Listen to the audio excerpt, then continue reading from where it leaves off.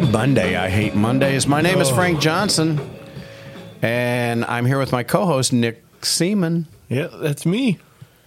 And then, of course, we miss Abraham Lawrence. He's not in the studio today. He's also a co-host. We're going to be like the Three Amigos. Yeah. Yeah, I think we found our niche. Is it niche or niche?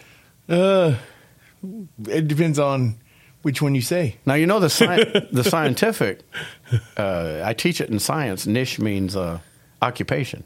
Huh. It's like a synonym for occupation. Okay. In fact, it says an animal's occupation in its environment is called its niche. Niche. Okay. Whichever. Yeah. See, you can tell it's a Monday. It is May the 8th. We are on episode 86. I hope you guys had a great time last week. Abraham and I was talking about Abraham and Sarah, and well, actually it was Lot. We really covered the story of Lot. It's a really great story. So if you missed all that, go back last week and take a listen to that, because that is some really disturbing stuff. Fridays was really with the whole the daughters and the cave. Oh, yeah. There's not another man on earth. I mean, come on. For real? Talk about some drama. Yeah. Young girls and their drama. I teach middle school, so you don't have to tell me anything about it. I love you guys, if you're listening out there. What's going on, Nick? How was your weekend? It was quick. How do you know? It's not even been here yet. I just sense it will be. No, actually, the weekend I had the last weekend you remember that I will experience soon was good because we had a birthday party for Joey Claire. Joey Claire, yeah. And you got another one coming up this week, right? Actually today. Is it today, May 8th? Yeah, yep. It's Daphne's birthday. Daphne, and we missed Parker's birthday, which was May 1st. Oh my goodness! Yeah, that's because you didn't come last week. You came to the podcast recording. Because May Day. She went on May Day. Yep.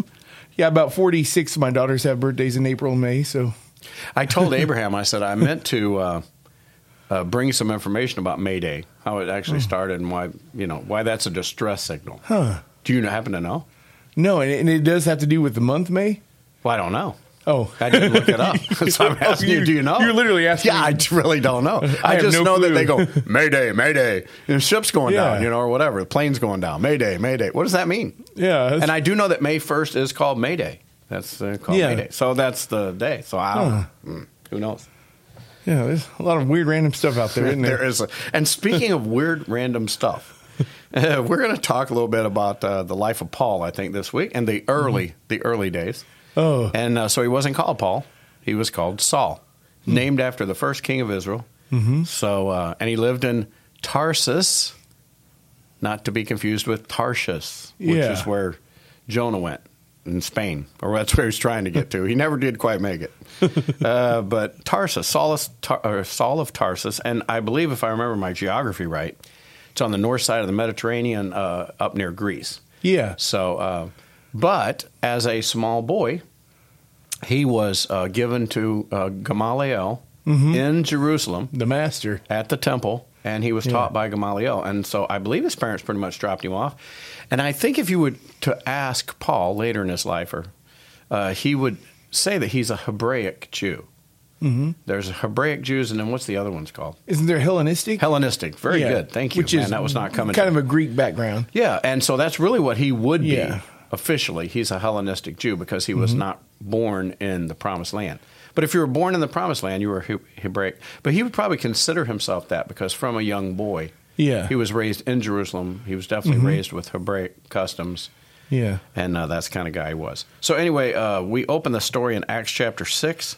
We're actually talking about a guy named Stephen, and he was one of the first Christians, one of the first, he's a deacon, one of the first deacons. Yes. I was about to say his first martyr, but I really can't say that, or can I? Yeah, I mean, technically wouldn't, I think James was. If you're going by the disciples, like martyrs. I'm just talking about chronologically. Is he the first? He might not be. I don't know. And Nicodemus is pretty early too, because they say Nicodemus was killed in the streets of Jerusalem not long after the ascension, because he was preaching. He had actually converted to Christianity. Oh, okay. I didn't know that. I mean, I figured he had. Yeah, he was actually he became a stand-up. I mean, according to church tradition, according to people that I really hope that's true. I always rooted for that. Yeah. Well, I believe so, because Yeah. anybody that would actually go take a visit to Jesus at night and try to find out who he really was, Yeah. and then, I mean, how can you not be convicted and get converted from that, from what Jesus was telling him? You're a teacher of Israel, and you don't understand these things about the Spirit and the water and and I think God's calling. Jesus was just shedding light on what was already going on in his heart. Mm-hmm.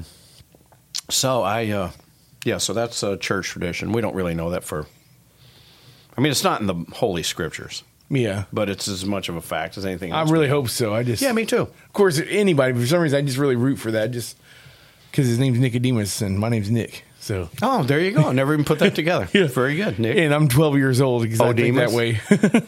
Nick Odemus. Yeah, that's going to be your new studio name. Yeah. It's Nick Odemus. Oh, my goodness.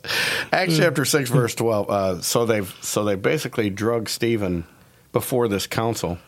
Let's start in verse 13. So they put forward false witnesses who said, "This man incessantly speaks against this holy place and the law.